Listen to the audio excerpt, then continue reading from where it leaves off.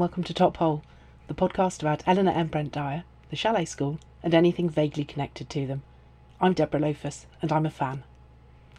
The usual provisos apply, with respect to pronunciation, spoilers and bonkersness. Please refer to episode 0. This week, I'm talking about School with Bells On.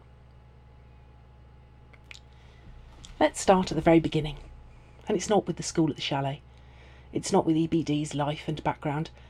It's not even with EBD's first published book, Jerry Goes to School. No, the very beginning is in fact the 30th Chalet School book, The Chalet School and Barbara. This was the very first Chalet School book I read, I think. It could have been Shocks for the Chalet School, because that was the other Chalet School book on the third year juniors bookshelf, but I don't remember being puzzled by who this Joey person was when I first read Shocks, and I always preferred the cover of Barbara. I was quite shallow when it came to picking books at that age, and I think the cover, the maroon snowstorm armada, would have swung it for me. The Chalet School and Barbara is also a very common Chalet School book. It was published as a hardback in 1954 and in 3 different paperback editions in the 1960s, 70s and 80s. So I think it's probably a Chalet School book that, in the UK at least, almost everyone who considers themselves a Chalet fan, and quite a few casual readers, will have read. It's also quite a typical Chalet, strong on character and location, weak on plot, and it marks the start of a new phase for the Chalet School as it transfers to Switzerland, back to the Alps of its origin. I know that the school had already moved to Switzerland with the establishment of the finishing branch at the start of the previous school year, but honestly I don't think that counts. The Chalet School in the Oberland is a book about older girls, and it has older girl themes. EBD doesn't return to the finishing branch for a second book, maybe because she wasn't as comfortable writing about these issues. So the Chalet School and Barbara is a big deal. It's about the main school moving to Switzerland, and this is its new home. This is one of the things which really appealed to me as an 8-year-old. This school was abroad. I'd never been abroad. It seemed terribly glamorous. The snow, for a start. We almost never got snow in the Thames Valley, but also the trains and the bears and the mountains. I was blown away, if slightly puzzled to find that they didn't all eat muesli for breakfast. But the appeal of Barbara isn't just the location. If it had been, I would have reshelved Shocks as soon as I discovered it was only set in Wales, although on an island, that is pretty cool. The other major thing I liked about this book was sharing Barbara's experience as a new girl at this really great school, where the girls were friendly, where working hard during lessons was acceptable, where there was almost no PE or team sports, but they did a lot of walking instead. I definitely wanted to go there. Of course now, many years later, I know that I would have hated it. There is almost no chance of alone time at the Chalet School, and I couldn't survive without that. But in 1970, whatever it was, the Chalet School looked infinitely more attractive than the school I was actually in, and I'm sure I wasn't alone in thinking that. One of the really quite clever things about the Chalet School and Barbara is that it manages to combine a new beginning for Barbara and for the school itself in Switzerland with the familiar.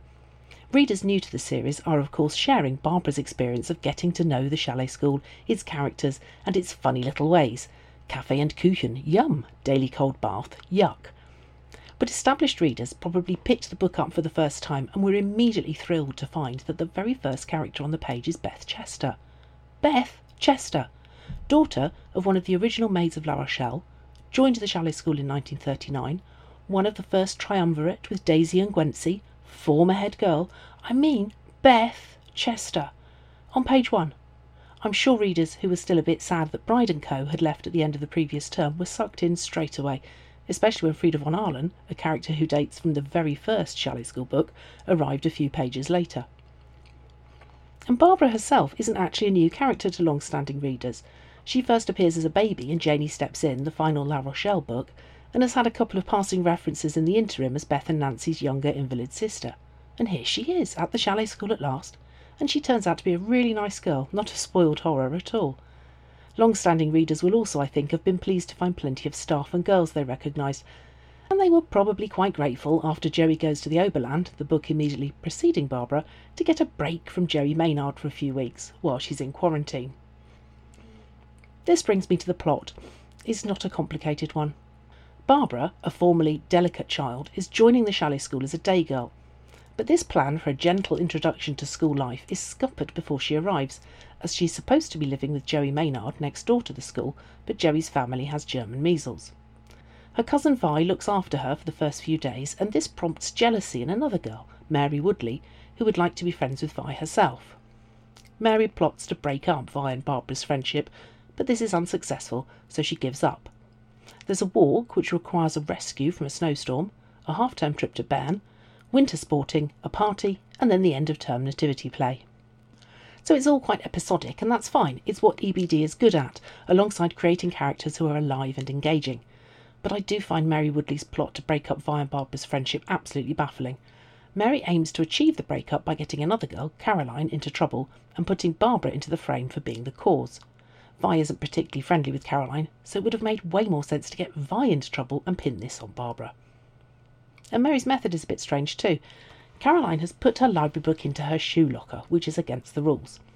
Library books are supposed to go in the lockers in the common room, according to this book, or the lockers in the form room, because you're allowed to read your library book if you finish your prep early, or possibly the locker in your sleeping cubicle, because you can also read your library book if you wake up early, but they are absolutely not allowed in your shoe locker, so Caroline jams hers right at the back where hopefully Matron won't find it. But Matron does find it, because somebody, i.e. Mary, removes it from the locker and puts it on the floor in front of the locker. I'm not absolutely sure that the cloakroom floor is specifically forbidden as a location for library book storage, but I suppose Matron hauls Caroline in on a general charge of failing to treat a library book with due care and attention, so Caroline is in trouble. And because Barbara had said to her, "Are you sure you ought to be breaking the rules by putting your library book in your shoe locker?" this makes Barbara the prime suspect for deliberately getting her into trouble. It all blows over thanks to Vi's intervention. Vi points out that she also knew that Caroline had put her library book in a forbidden locker. Therefore, Barbara wasn't the only person to know this. Therefore, and here the logic breaks down a bit, it's wrong to accuse Barbara of having hoiked the book out for Matey's attention. And Barbara then works out that it must have been Mary. But she doesn't say anything, because she's a proper chalet schoolgirl who thinks about other people's feelings, and also because by this time everyone has forgotten about the entire incident. In the hands of another author, or even in a different book by EBD, there would have been a concerted attempt to unmask the culprit, but here, no. It's an unsolved mystery, and nobody cares. Even Mary Woodley doesn't care. Her plot doesn't work, so she doesn't try again, she just sulks. EBD describes her at the outset as a dull girl, and she clearly has no gumption whatsoever. Interestingly, Mary Woodley is one of those minor characters who doesn't hang around for another dozen books and then turn out to be a proper chalet schoolgirl by the time she reaches the sixth form. At the start of the next book, Mary has left, and she disappears from the chalet canon without trace. There are relatively few characters who achieve this chalet oblivion. There's a bunch of characters who were in the school when it's on St Briavels and remain at what's known as the English branch, even though it is in Wales, but that's not quite the same as having a walk-on part and then simply disappearing. Of course, with EBD, a character who has managed to escape the chaletverse is never entirely safe, and the chalet school in Barbara demonstrates this perfectly, to a lesser degree in Barbara herself, but far more importantly with the new maths mistress, Nancy Wilmot. There's quite a big build-up to Nancy's arrival in the chalet school in Barbara. "Won't it be a bit of a shock to the girls?" says somebody. "To the older ones," responds Miss Annesley. "Not many of the younger ones were around when she was here." No, Miss Annesley, none of the girls, older or younger, was at school in the Tyrol, which is when Nancy Wilmot left it after a chalet school career which was both short, she arrived from St Scholastica's, the other school at Teernsee, as a senior, and undistinguished. She made it to prefect, but as one of the ruck. As I found and read chalet school books which took me to the Teernsee era of the chalet school's history, I kept looking out for Nancy Wilmot, who's presented in Barbara as an old girl we should all know about, but she's very much a background character when she attends the chalet school as a girl. As a teacher, though, it's a completely different story. Nancy Wilmot is not only a good maths teacher from her very first lesson, she's also a natural leader, and she rises through the ranks of the staff to become acting head when Miss Annesley takes a sabbatical a few years later. So her arrival at the school in Barbara is a key moment, just not quite in the way EBD may have intended at the time. Quite early on in the book we get a prefects meeting, and through this a glimpse into both the school's organisation and EBD's subsequent inability to keep track of it. The three lowest forms, lower fourth and the two upper fourths, all have prep in the afternoons, but there is an hour and a half in the evenings, and Saturday morning. Why? That's in hall, and it includes the forms below upper 4B, so that's just the lower fourth, just one form. Why do they need to be in the hall? The way the prefects talk implies there are two lower fourth forms, but this isn't reflected in the trip to Rosslyn Alp, although it is in the arrangements for the first expedition of term. Anyway, the rest do prep in their own form rooms with the form prefect in charge. The concept of prep was a bit of a mystery to me when I first read Barbara.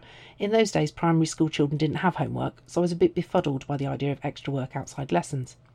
But I had a clearer idea by the end of the book because, thanks to Sue Meadows staying over, we get a good description of the mechanics of prep.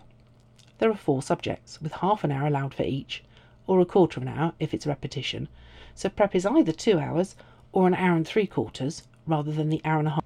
On the day of the play reading, the school stops work at 1500 for the play read-through, with early café and kuchen, but this is normally at 1600, so surely it should be a late café and kuchen, but maybe it's a very short play. Change, prep, then Abendessen at 1830. And when Sue stays for prep, it's in the form room. Con accompanies Sue to upper 4B before going on to her own form room, so presumably running prep in hall has turned out to be unworkable, but Julie is taking it. It's Monday, so that at least is correct. EBD, via Miss Annesley, makes a big deal of using the 24-hour clock when the school is back on the continent. I mean, a really big deal. And to be fair, in the UK, the 24-hour clock was not in general use at the time Barbara was published. Even railway timetables didn't adopt it until the 1960s. When the Chalet School was previously on the continent in Austria, the books used a mixture of the 24-hour clock and British times, on at least one occasion referring to the steamer arriving at 18 o'clock, which just sounds plain wrong. But now in Switzerland it seems to be the 24-hour clock all the way. Miss Annesley, of course, slips up on the 24-hour clock in the run-up to the first school trip to Interlaken. We get a reasonable amount of tourism by proxy in Barbara, and although nowadays I tend to skip over these bits of the books, I was gripped by it all on my first read. All the Swiss history I know is thanks to EBD seeding it into the Chalet School books. It's not very subtle in Barbara. Most of the trip to Interlaken and Unterseen seems to be Miss Dean setting out the history of Switzerland. There is further proxy tourism with the half-term trip to Bern, and this involves less history and more seeing things, such as the Zeitglockenturm, clock tower, and the bear pit, where the girls give the bears buns, and Miss Wilmot treats the bears to condensed milk. The bear pit, home had I but known it to Mary Plain, is still there, but nowadays there is a bear park next to it, and there is no mention of feeding the bears buns or condensed milk in any online information. I don't think EBD explains to us that Bern has a long-standing association with bears. It's what the city is named after. She does explain that the Ogre Fountain was erected to keep children away from a dangerous ditch, although this explanation for the Child Eater Fountain is not among those outlined on Wikipedia. The Kornhaus Keller restaurant, where the Chalet School contingent has lunch, still exists, although there is no mention on its website of the 1,000-gallon barrel, but a guidebook does refer to its 40,000-litre barrel. Lunch in Bern sounds splendid. I probably envisaged the thick vegetable soup as a variation on the Heinz vegetable soup we often had for Saturday lunch, and meringues with whipped cream and glacé cherries combined the best party foods. But cabbage, boiled with ham, smoked sausages, potatoes and carrot, was well outside my culinary experience. It sounds similar to the Béarnaise platter, sausages, smoked pork and other fine meats, garnished with potatoes, sauerkraut and dried green beans, and the recipe I found last week did include carrot and did involve boiling everything up together. The trip to Bern also includes a tour of the Swiss Federal Parliament House, the Natural History Museum and some shopping before Café and Kuchen and then back to the Görnitzplatz. Looking at it now, with the experience of having organised several trips for groups of girls myself, it seems an extraordinarily packed programme, even if the bears manage to lick up all the condensed milk in double-quick time. The girls don't leave the Chalet School until 10 to 9. They change trains at Interlaken and then they reach the clock tower just before it strikes 11. This is just about doable according to today's train timetables, and if Mittagessen was at 12:30, they would have had 3, maybe 3.5 hours available for sightseeing in the afternoon. But that's not a lot of time to have a guided tour of Parliament and a look round a museum and a peep at the shops. Getting a group of teenage girls on and off a tram takes time, and presumably they all needed the loo at some point. A key character misses the trip to Bern thanks to a fall downstairs. I am, of course, talking about Mary Lou Trelawney, well known to existing readers and name-checked by Beth, who describes her as a nice kid at the end of Chapter 2 when she says goodbye to Barbara. And lo, it's Mary Lou who is talking at the start of Chapter 3, leading a discussion on the subject of the school's new uniform colours, gentian blue, which is apparently both vivid and glorious, with cream blouses because white would have made too startling a contrast. I have to say, as a parent, I would have been mightily annoyed about this. Not only have I got to buy new tunic, blazer, hat, overcoat and evening dress, but we can't even keep using, or in the case of the younger sister, pass on, the previous blouses. So there was significant additional expense on top of all the extra outerwear needed in Switzerland. The school clearly takes outerwear seriously. Barbara has 2 hooks for her coats in the dormitory wardrobe, in addition to whatever hooks she has in the splashery. When the snow comes, the girls wear breeches, windbreakers, pullovers under the windbreakers, at least I knew what a pullover was, and socks over their stockings, and they bring hoods and shawls downstairs with them. A major uniform item at the chalet school is the velveteen evening frock. On first reading, I didn't understand about separate collars and cuffs for these frocks, but actually the idea seems quite a good one, as it means collars and cuffs, which get grubbier than the dress itself, can be laundered separately. This arrangement also allows the girls an element of individuality. Barbara refers to Emerence having 2 collars with the same pattern, so clearly the collars and cuffs are not all identical. Maybe some girls opted for high neck collars and others chose lacy ones. The staff party was an event which enthralled me on my first reading. I mean, how great is this, a school where the staff throw a party for the pupils? The staff party is, of course, something entirely different from the staff evening, in which the prefects entertain the staff, sometimes with the rest of the school looking on, which we have had in other chalet school books. The highlight is the racing on mats. Matron starts the first race. 1, 2, 3, 4, off! I've never heard anybody start a race like that ever. The incident depicted on the cover of all the paperback editions of Barbara is the Middles getting caught in a blizzard on the way back from the Roslin Alp. I have to say this trip does seem a bit pointless. It's a 20-minute train journey, 10 minutes spent looking at souvenirs in a guest house, and then a 2-hour walk back down the mountain. And it's a line-up-in-twos type walk, not even a ramble. The blizzard at least makes it something of an adventure, otherwise I think it would have been quite tedious.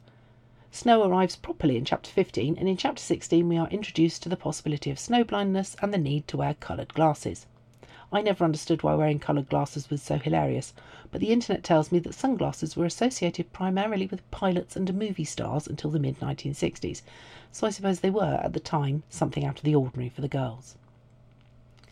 The term ends with the nativity play, which has had several scenes cut, hurrah, and a cameo appearance from Lady Russell, the school's founder, which must have delighted long-standing fans.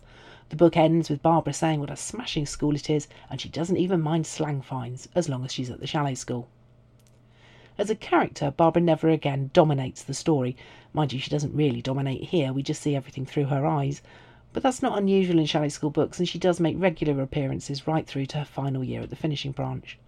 I always felt an attachment to Barbara. After all, we joined the chalet school series together, and was pleased when she popped up in subsequent books. And by the end of the book, we've not only learned about Barbara, we've also learned about the chalet school itself, its key characters, its traditions, its activities, its moral code. We can draw a rough plan of a cubicle and the furniture within it.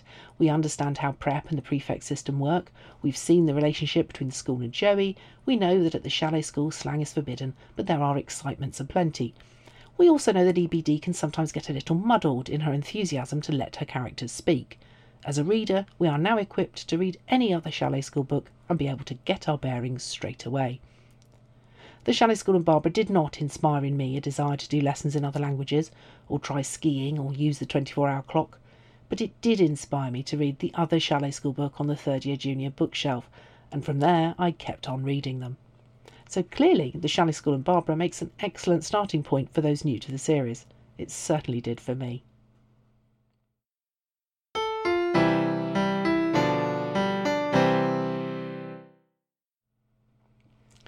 You have been listening to Top Hole, written, researched and presented by Deborah Lofus, production and music by Kit Lofus. You can email us at topholepodcast@gmail.com. Next time, we'll be looking at the artwork of the Third Style Armada covers in an interview with the artist Gwyn Jones. Top Hole is a Lofus Towers production.